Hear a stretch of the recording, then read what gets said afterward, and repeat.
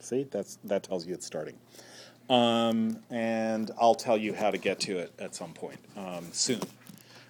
Okay, so what you have in front of you, most of you now, is a sheet of paper. And what I wanted us to do, that I should also say, this is, I hope, going to be mainly a discussion class. I'm sure a lot of people actually won't return, having seen the syllabus on Tuesday, so it should be somewhat smaller and more manageable. There's nothing worse than having to sit through lectures twice a week.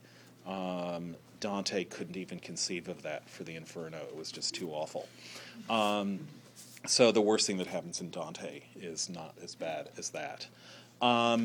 So this really will be a discussion class, and the more, the better. What you have before you are some passages that I want us to look at. You have the beginning of the Iliad, which is not the first thing we're going to look at, but since we're going to start reading the Iliad for Tuesday, if we have time, we will get to that. The thing that's labeled number 2 is the beginning of Book 3 of Paradise Lost. So I wanted you to get a little bit of a sense of Paradise Lost. The thing that's marked 3 underneath Paradise Lost. So there's a page that says Book 1 on top. That's the page we're looking at. Is from Book 2 of the Iliad, and it's just a little moment that we're going to look at in a second. Then on the other side of the page is a page of Dante. So what all these things are about in one way or another is Homer.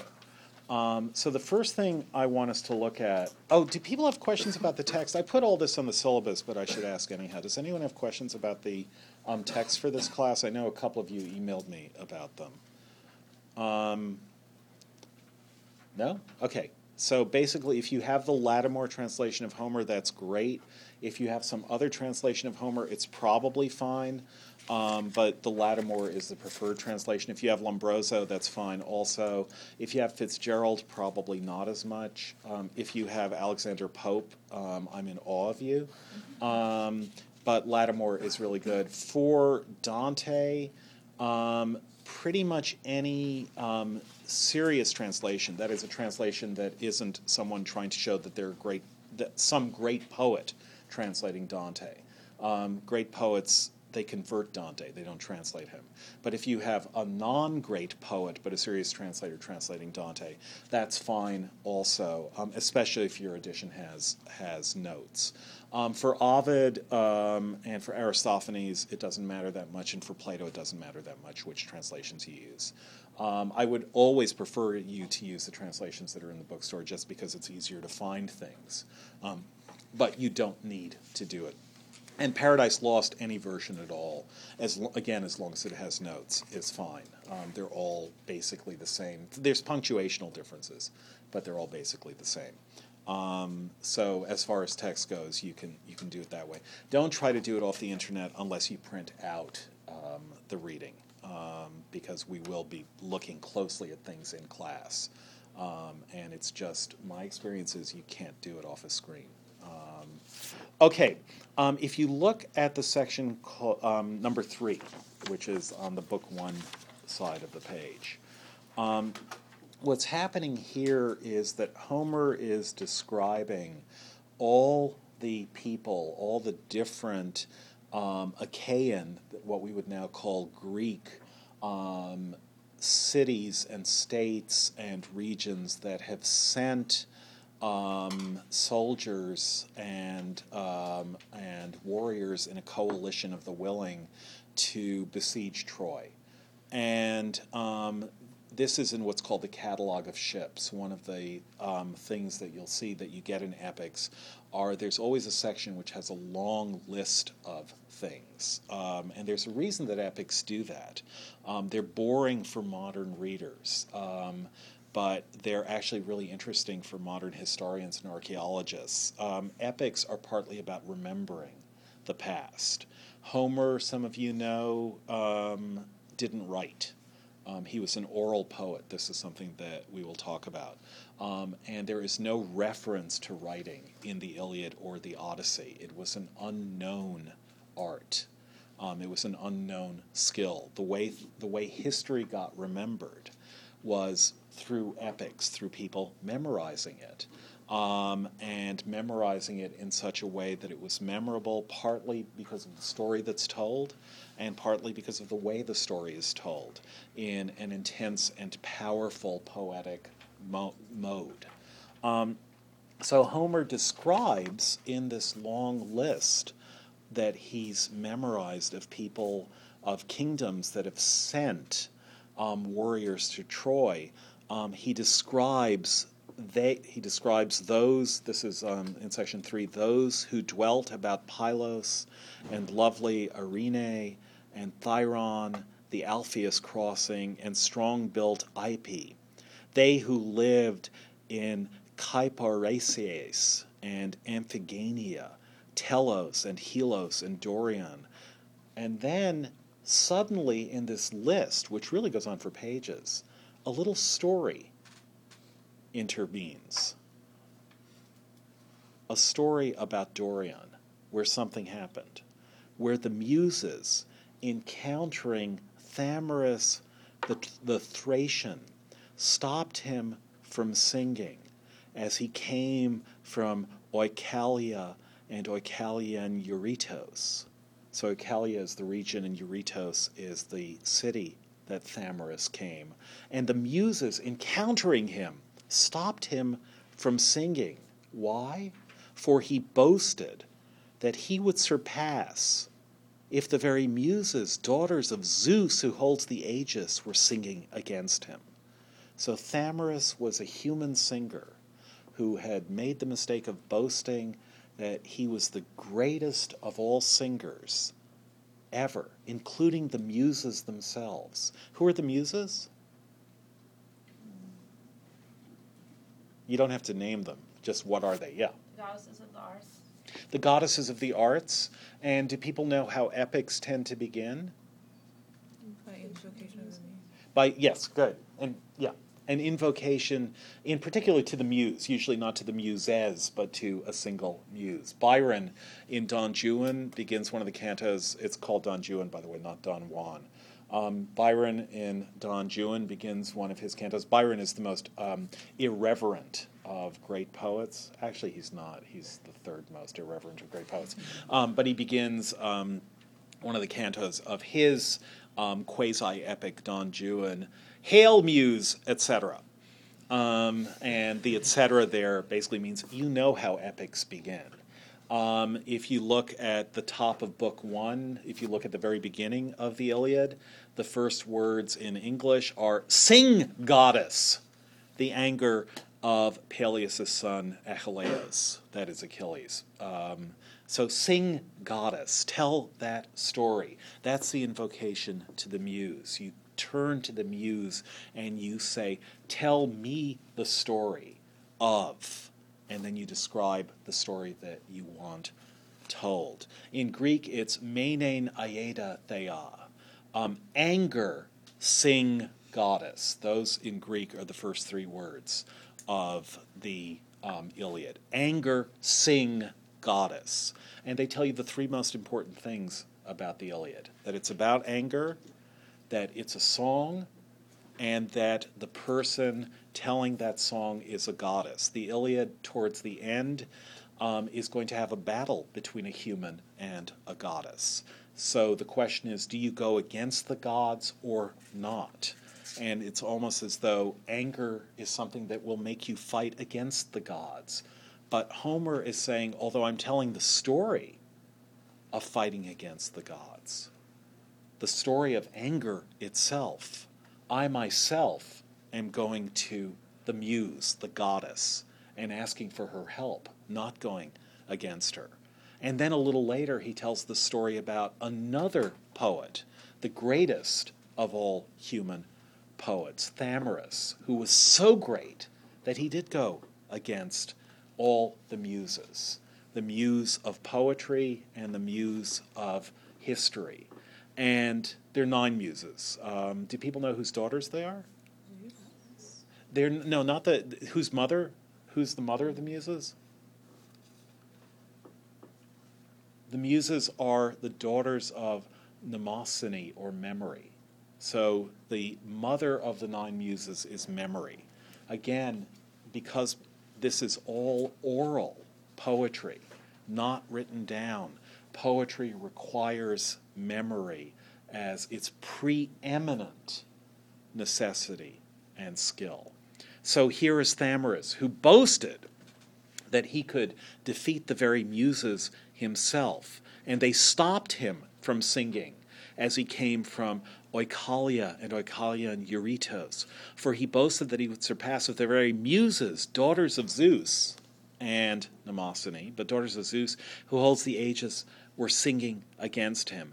And these, in their anger, so the muses got angry at Thamyris, these, in their anger, struck him maimed, and the voice of wonder they took away and made him a singer without memory.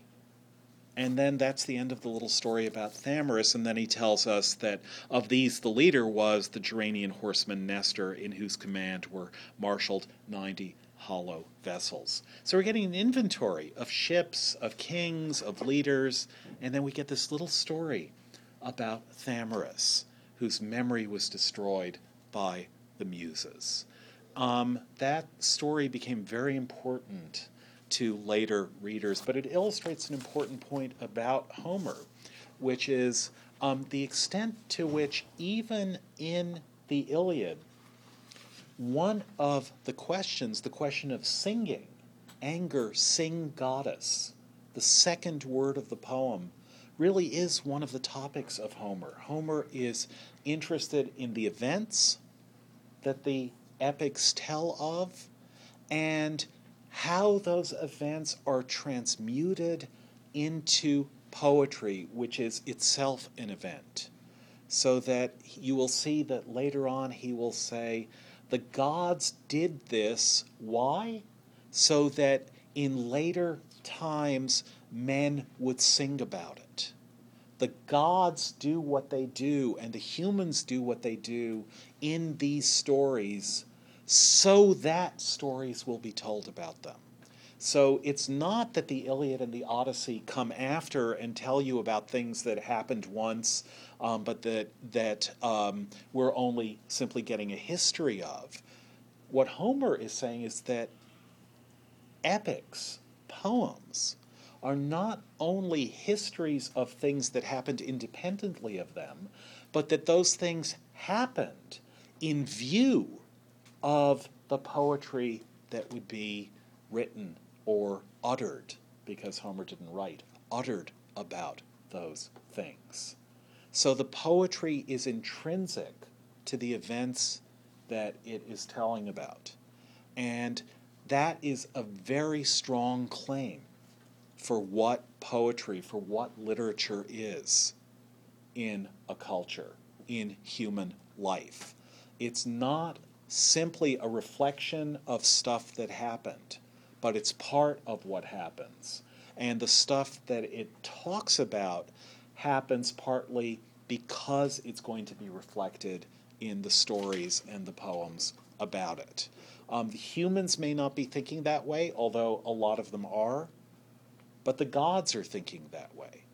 And so Homer will often talk about singers like himself, and one of them is Thamyris, the greatest of them all. And again, what Homer is saying is, I go to you, O muse, O goddess. Anger, sing, goddess, the third word. I go to you, O goddess. And I don't boast that I can surpass you. Not at all. So that's the little story of Thamyris in the catalog of ships. Now if you go to the top of that page, you will see you'll see the beginning of Book 3 of Paradise Lost. Later on, I'll have you guys read aloud, but Milton is really hard. How many people have read Paradise Lost, or how many people have read it all? Cool. And how many people have read any? Okay, well, you will have read it all, and you will be so much better people for it, and save the nation. That'll be good. So this is Milton speaking in his own voice, and it's long-ish, what I'm about to read, but worth taking in. Hail, holy light, he begins. This is the beginning of Book 3. Hail, holy light, offspring of heaven, firstborn. So where Homer begins the Iliad as anger sing goddess, Milton begins hail holy light. And what one thing that's telling you is that Milton's muse is light itself. Milton takes light to be his muse. Later, he will name her, and he will say, I'm not sure what your name is. The meaning, not the name I call. But he says that after he hails her as Urania. So he says, he calls his muse Urania, and he says, if by that name rightly thou art called, the meaning, not the name I call. Urania is where we get the word uranium and Uranus, and it means sky. So Urania is, of the 9 muses, Urania is the muse of astronomy, the muse of the stars, the muse of the sky. And so when Milton here calls upon light itself, that's the muse of the stars and of the sky that he's calling upon. Hail, holy light, offspring of heaven, firstborn. Why is light the firstborn offspring of heaven? What does the Bible say? God created light, then there was light. Yes, God said, let there be light, and there was light. In the beginning, God said, let there be light, and there was light. So the first thing ever created was light. And now Milton calls upon light itself. Hail, holy light, offspring of heaven, firstborn. Or, another way of describing you is of the eternal, co-eternal beam. That is, the eternal is God, and God shines. So as long as God exists, and as long as God has existed, which is eternally, light exists, and light has existed. Of the eternal, co-eternal beam. Hail, holy light, he says, either the firstborn of heaven or even more so, something as eternal as God himself. May I express thee unblamed. Can I call upon you without committing a sin? May I express thee without incurring blame for doing so? May I describe you in my poem? May I express thee unblamed?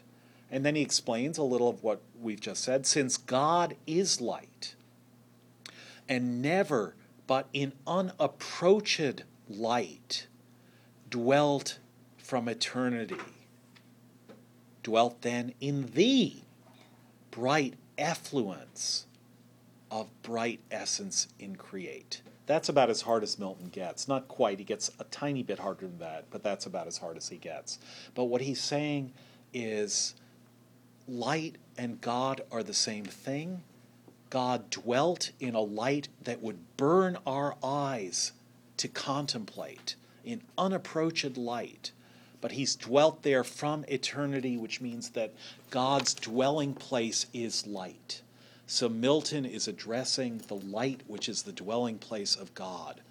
And therefore, light is the effluence, what flows out from the essence, which is God himself, increate, uncreated. Light was always existed because God always existed. Light is what flows from the bright essence that God is. May I call you that? May I express thee unblamed in those words? Or would you rather hear me say, and now you know it's the muse, because he's wondering how to pray to the muse. Or hearest thou rather pure ethereal stream, whose fountain who shall tell? So light is a pure stream with no source, or with an unfindable source, whose fountain or source, we would call it font in modern English, whose fountain, who shall tell? Before the sun, this is true in Genesis. The first thing God says is, let there be light.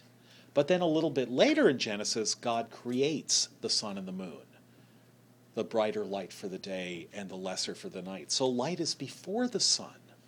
Before the heavens, thou wert. So you existed before the sun, before the heavens themselves. Before the sun, before the heavens, thou wert.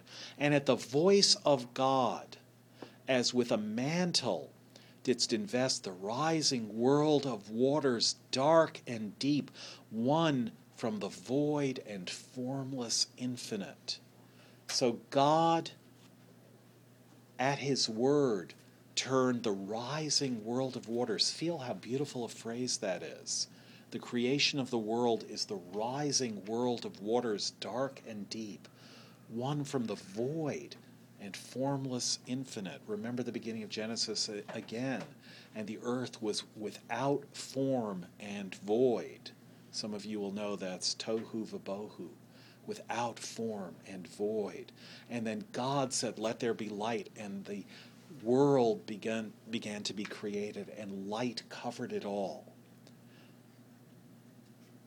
Thee, he now says to light, thee I revisit now with bolder wing, escaped the Stygian pool, though long detained in that obscure sojourn, while in my flight through utter and through middle darkness born, with other notes than to the Orphean lyre I sung of chaos and eternal night.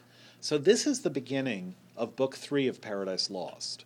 The first two books of Paradise Lost occur in hell, and Milton has described the council of the rebel angels who have fallen and are in hell, and contemplating how to pursue their war against the authority, against heaven.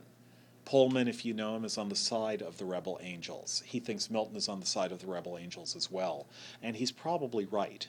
But now Milton is saying, I've spent 2 books in hell where there is no light, where one of the lines, as you'll see, is, and everywhere no light, but darkness visible, served only to discover sights of woe.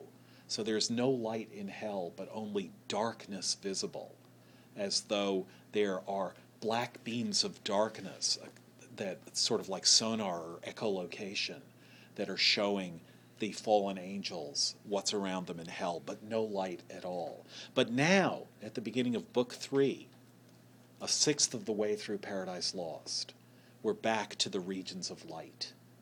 And so Milton says, now I, Milton the poet, I am revisiting with bolder wing the light. I have escaped the Stygian pool. What does Stygian mean? Styx. Of the river Styx, the river of death. You cross the river Styx to go to the land of the dead. Thee I revisit now with bolder wing, escaped the Stygian pool, though long detained. I was long detained for 2 books of Paradise Lost. As Samuel Johnson said, Paradise Lost is certainly a great work, but no one ever wished it longer. Thee I revisit now with bolder wing, escaped the Stygian pool, though long detained in that obscure sojourn, while in my flight through utter and through middle darkness born, with other notes than to the Orphean lyre. Orphean means of Orpheus, whom we will read about in Ovid. But I sang not Orphic songs, but grim, deadly songs of hell.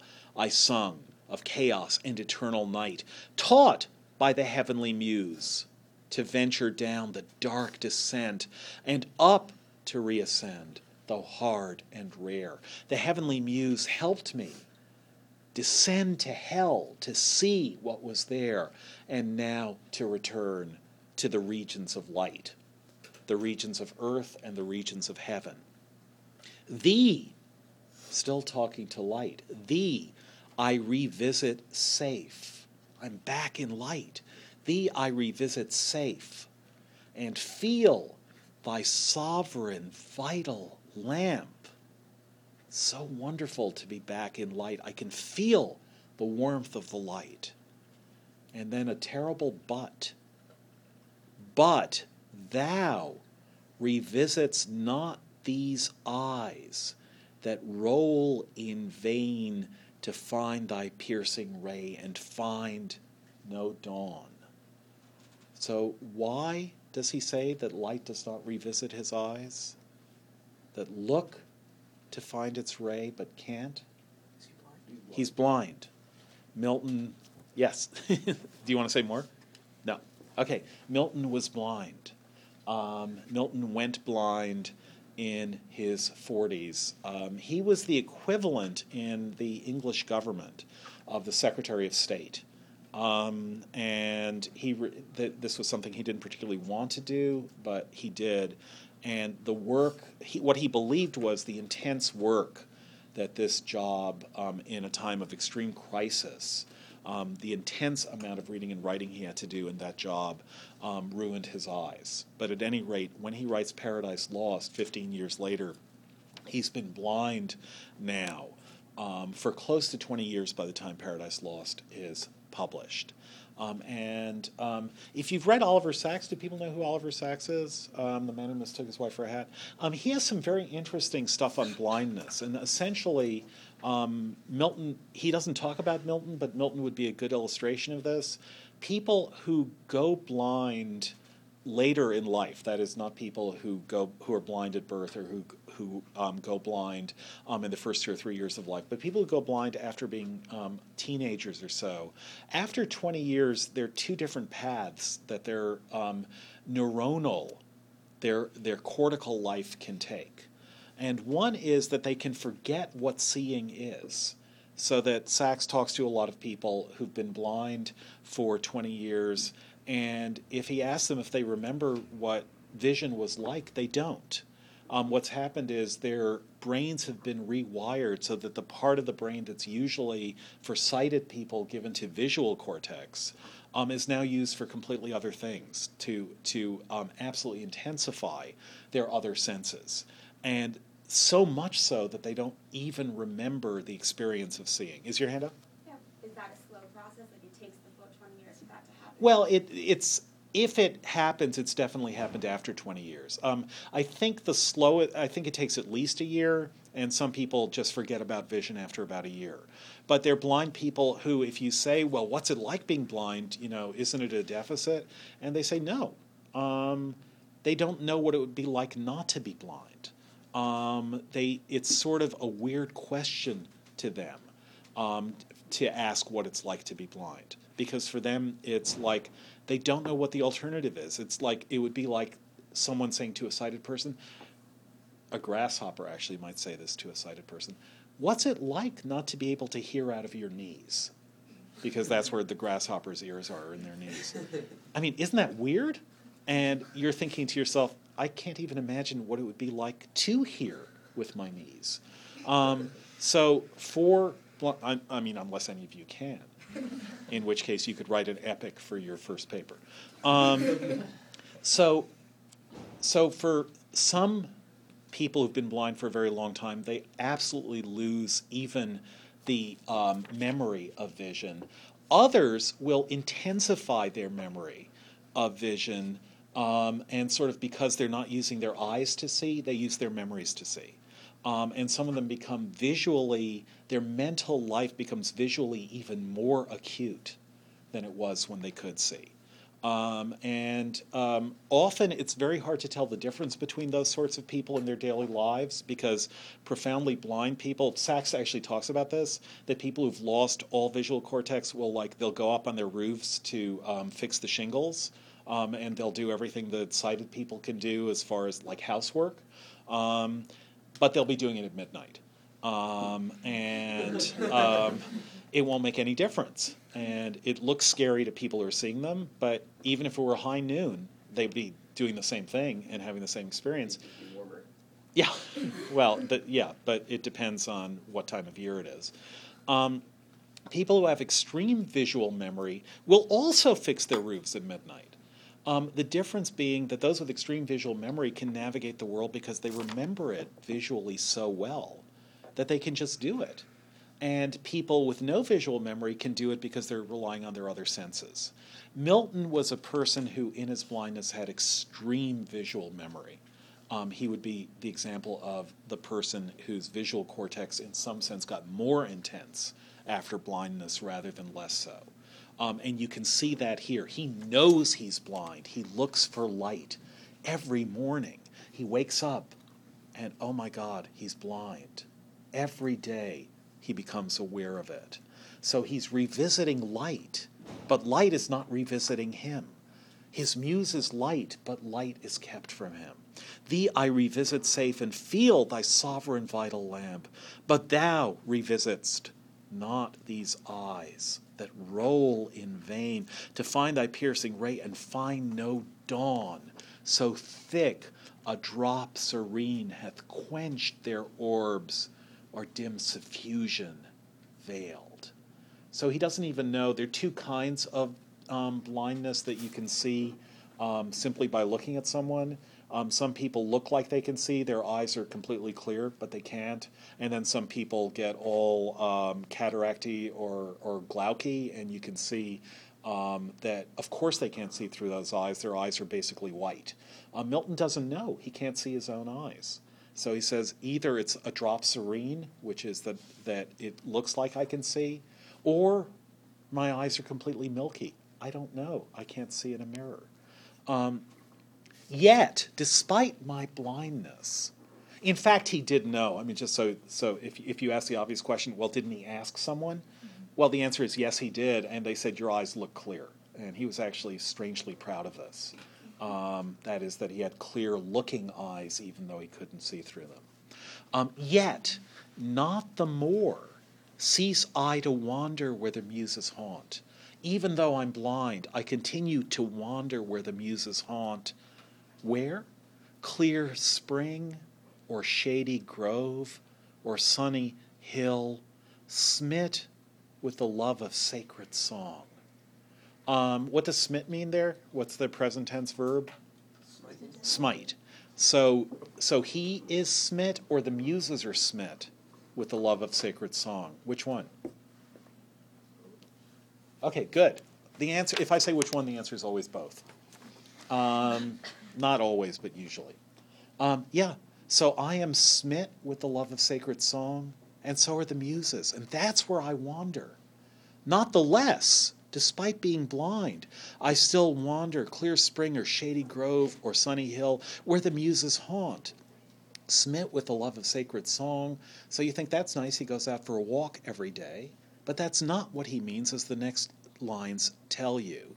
But chief thee, Zion, this is an alternate spelling of Zion, but chief thee, Sion, and the flowery brooks beneath that wash thy hallowed feet and warbling flow, nightly I visit.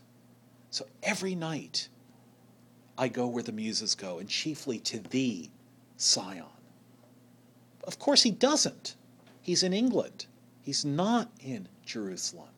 But in his mind he is. And he goes there at night. He goes to the bright precincts, the brooks and groves and springs of Sion. Nightly I visit. And when I do visit thee nightly, this is like doing the roof at midnight. Midnight or dawn make no difference to Milton because he's blind, but it's quiet at midnight. And it's at midnight that he orally composes his poem. He can't write. He's blind. And what Milton did was every night he would compose 20 to 40 lines in his head and work on them maybe all night long. And then the next morning he would dictate them. So the poem is written down. It's not an oral it's not a purely oral poem the way Homer is. But Milton is composing in his head, and it's quiet at night and no more dark at night than during the day. So nightly he visits. And when he does not sometimes, he never, that is to say, forgets those other two equaled with me in fate. So when I do that, I remember those other two equaled with me in fate, and then a little wish in parentheses. So were I, that is, so would I were, is how we would say it in somewhat stilted but more modern English. So were I equaled with them in renown. They had my fate. I wish that I had their renown as well. Who are those other two? Blind Thamyris and blind Maionides. And then he adds two more. Oh, and also Tiresias and Phineus, prophets old. So who's Thamyris? The singer. And when Homer says that the Muses maimed him, this was understood, and in other stories it's told that the Muses blinded him. So they not only destroyed his memory, but they blinded him. And does anyone know where the name Homer comes from? I made a little very, very, very old joke that crusty, dry as dust professors have been making about Homer since the year one, really, which is that the works may not have been written by Homer, but by someone of the same name. You didn't laugh then, you're not laughing now. That's fine. Remember what I said about class participation, though. Let's try it again. Maybe not by Homer, but by someone of the same name. All right. Okay. Does anyone know what Homer means, where he got the name? Homer is archaic Greek for the blind one. So his name actually means the blind one. So Homer is interested in Thamyris because he, Homer, is blind, and Thamyris the bard has been blinded. And now Milton is thinking, I don't forget those other two great poets, blind Thamyris and blind Maionides. Maionides is another name for Homer. His father's name was Maion. So Maionides means the son of Maion. So when I think of my blindness, I think of those other two who had this fate of blindness, of being blind poets, Homer and Thamyris. And then also these blind prophets, Tiresias and Phineus, prophets old. Who's Tiresias? Anyone know? Sorry? Yes, what did he say in Oedipus? To Oedipus? Yeah. Since we brought up Sophocles before. That even though Oedipus can see, he's blind to the fact that Nice. committed. That he's the guilty one. Oedipus, I'm sure a lot of you know that Oedipus is often cutely called the first detective story. Oedipus is trying to the gods tell him that Thebes will not be in better shape until Oedipus figures out the person who's polluted Thebes, and he says, we must find this person immediately, and of course he's the one. I can't even tell you what he's done. It's too disgusting. But Tiresias is the blind prophet. You will read about Tiresias in Ovid. It's in fact Tiresias who is told when Narcissus is born, his mother says to Tiresias the prophet, what will happen to him? And Tiresias says, he'll be fine as long as he never gets to know himself. And Narcissus is fine until he comes upon that little pond, and then he gets to know himself, and not so good for him. Tiresias is blind. Does anyone know why? Yes. Sorry. There was a story about he was transformed into a woman, and then the god Zeus and Hera were having a debate. And As they always do. They asked him which sex gets more pleasure. Yeah. And he says the woman, and Hera got mad, so she blinded him, and then Zeus felt sorry for him, so he gave him second sight. All right, this is an Ovid. The reason they're having the debate, the reason it's an issue, is that Zeus is making the claim, essentially, women have 10 times as intense experiences having sex as men, so men should be allowed to have sex with 10 times as often as women. Isn't that true, Tiresias? And Tiresias, who's experienced it both ways, says yes, it is. And Hera, who's not interested in Zeus having sex with 9 other women for every time he has sex with her, gets angry. So that's the story. So he's struck blind but given prophecy. And so Milton, notice what Milton is saying, which is something Homer doesn't say, which is that to be a poet can also mean to be a prophet, that great poetry is prophetic. Homer does not say that, but the later poets, starting with Plato, who lots of people regard as poets, Milton foremost among them, regard as a poet, regard Plato as a poet. Plato hated poets, but what Milton thinks is Plato hated poets because he saw them as the competition for what he was doing, which was in the end, a kind of poetry. What Milton is saying is, I want to be like Homer and Thamyris, and I also want to be a prophet like Tiresias and Phineas, another prophet, less important. So when that happens, I feed on thoughts that voluntary move harmonious numbers. So I think about things that simply produce poetry within me when I think about where the muses haunt. That voluntary move, that is, it's voluntary motion. Spontaneous would be our word for voluntary now. That spontaneously move harmonious numbers. Numbers here means meter, means poetry. Just like the nightingale, as the wakeful bird sings darkling, he too is darkling. It's dark, but he sings. As the wakeful bird sings darkling, and in shadiest covert hid, tunes her nocturnal note. So the nightingale at night in the darkest part of the forest sings, and that's what he wants to do. And then he sums up, thus with the year seasons return, but not to me returns day, or the sweet approach of even or morn, or sight of vernal bloom, or summer's rose, or flocks, or herds, or human face divine. One of the most important phrases in all of Milton is human face divine. Just to tell you, what makes Milton hard is that he often uses Latin word order rather than English word order. And if you've taken Latin, the hardest thing about Latin is the word order. It's completely different from English word order. Milton doesn't do it that much, but a typical thing that he will do all the time is put an adjective after the noun that it modifies rather than before. Face divine rather than divine face. It's not at all a pain. You get used to it very quickly. The reason he does it is that it allows him to do something that generally we can't do in English, which is to frame a noun with two adjectives of equal weight.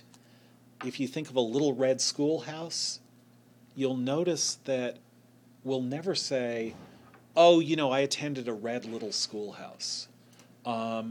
The order of adjectives matters in English, and even though you can have two or three adjectives modifying a single noun, a little red collapsing schoolhouse, or a little red anarchist schoolhouse, those adjectives don't all have the same weight. But if you use Latin phraseology, you can frame a noun with two adjectives that will be given the same weight. Yes.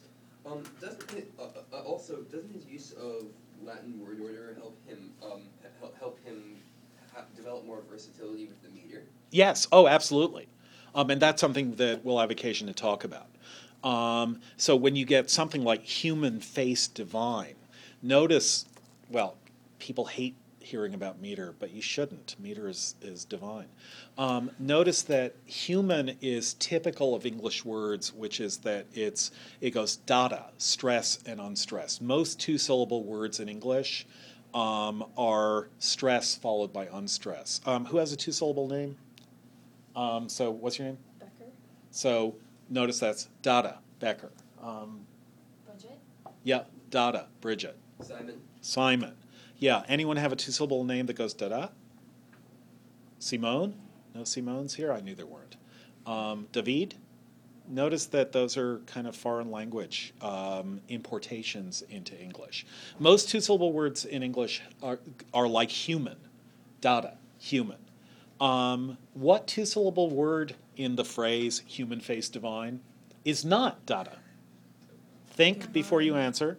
Divine. Yeah. So metrically, you get this amazing thing, which is you get human face divine. That's how the meter is going. Da-da, da-da, da. And then you can breathe out. Ha.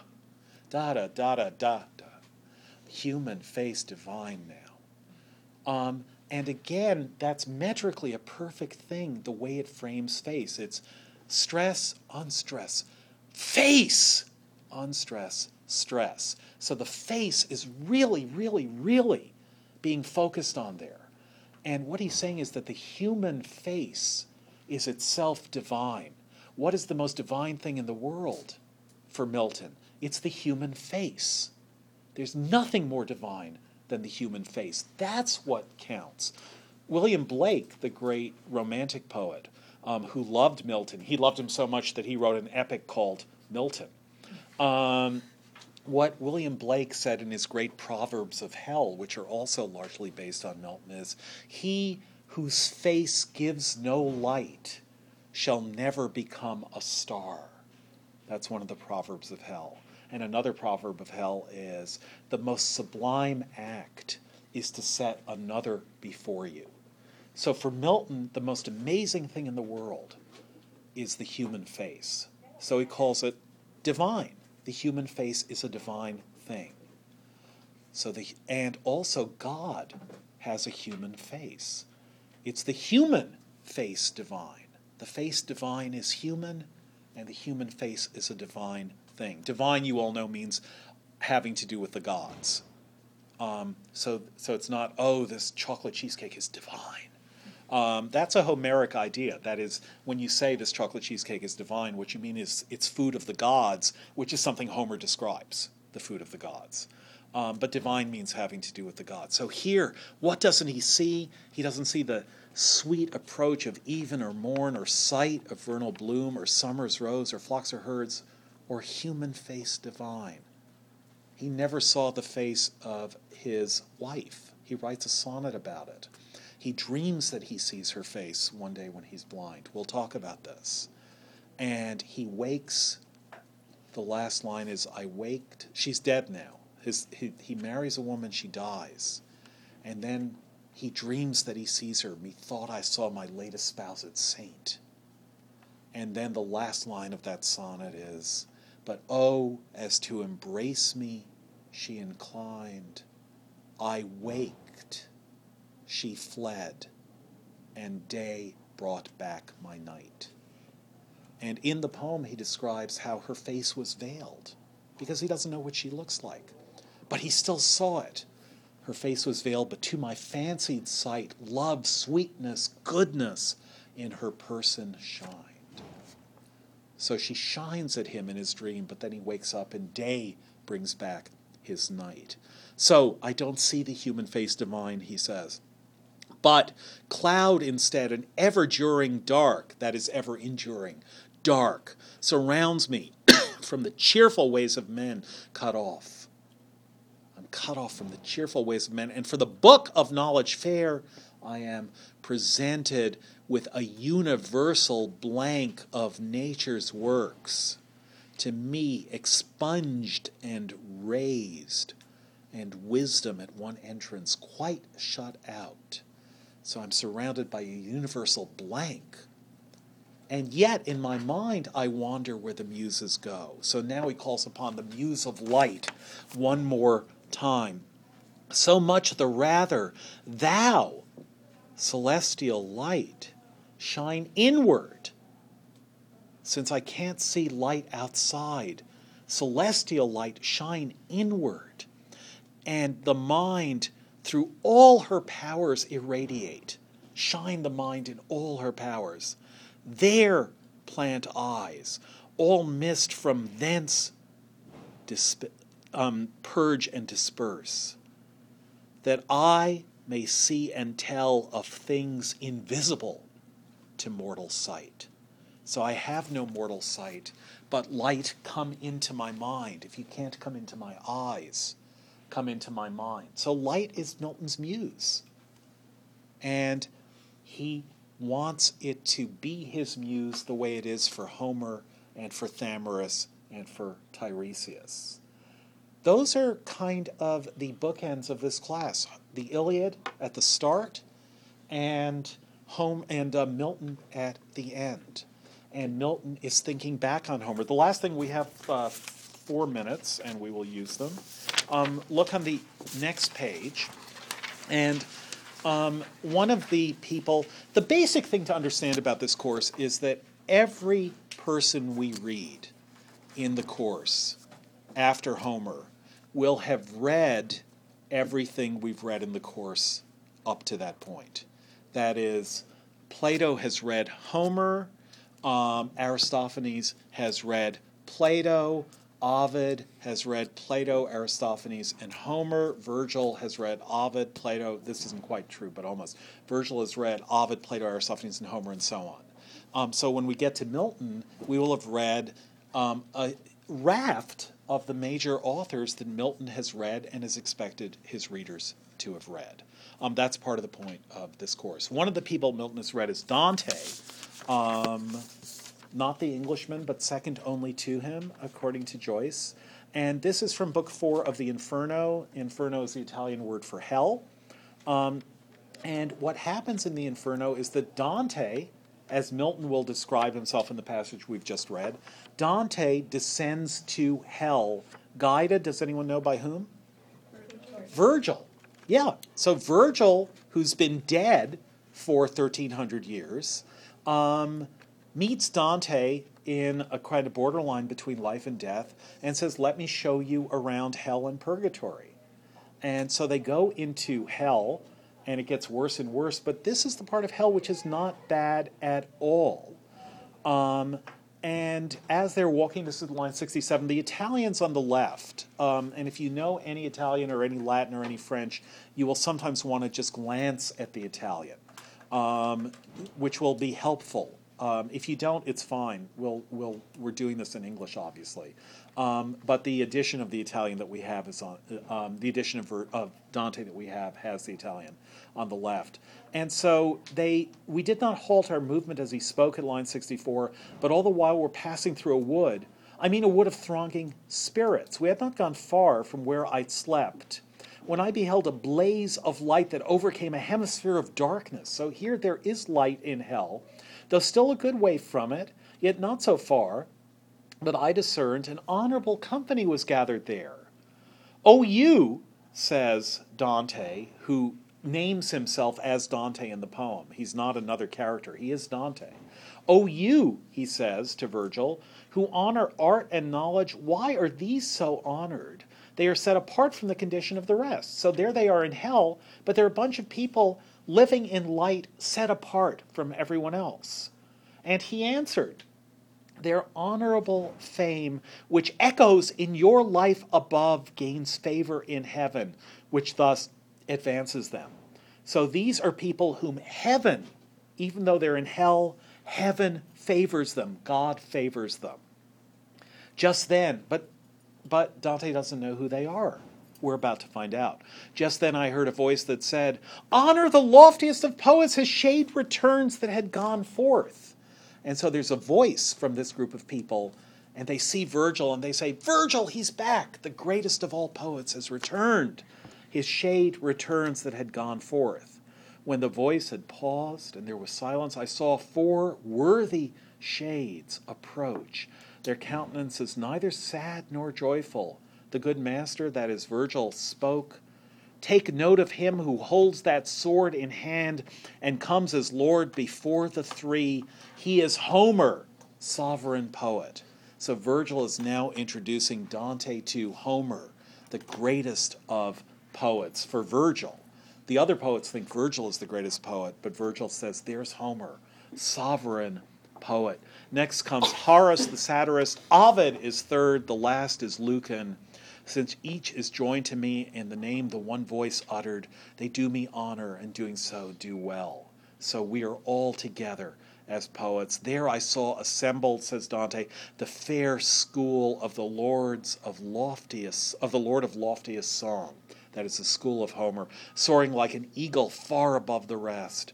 After they conversed a while, they returned to me with signs of greeting, and my masters smiled at this. And then they showed me greater honor still, for they made me one of their company, so that I became the sixth amidst such wisdom. You have to wait 3 more minutes, please. I became the sixth among such wisdom. So what Milton has wanted to do is to be equaled with Homer and Thamyris in renown. Dante is saying, I went to hell and I met the great poets, and they honored me as one of their company. So again, that's a way of seeing how all these things, the internal connections, how all these things are going to gel and come together. Okay, for Tuesday, if you're not frightened away, we have 4 days on the Iliad. That would be 6 books a day. How long does a book of the Iliad take? I would say about half an hour to 45 minutes to read. So 6 books is 3 to 4 hours of reading for Tuesday.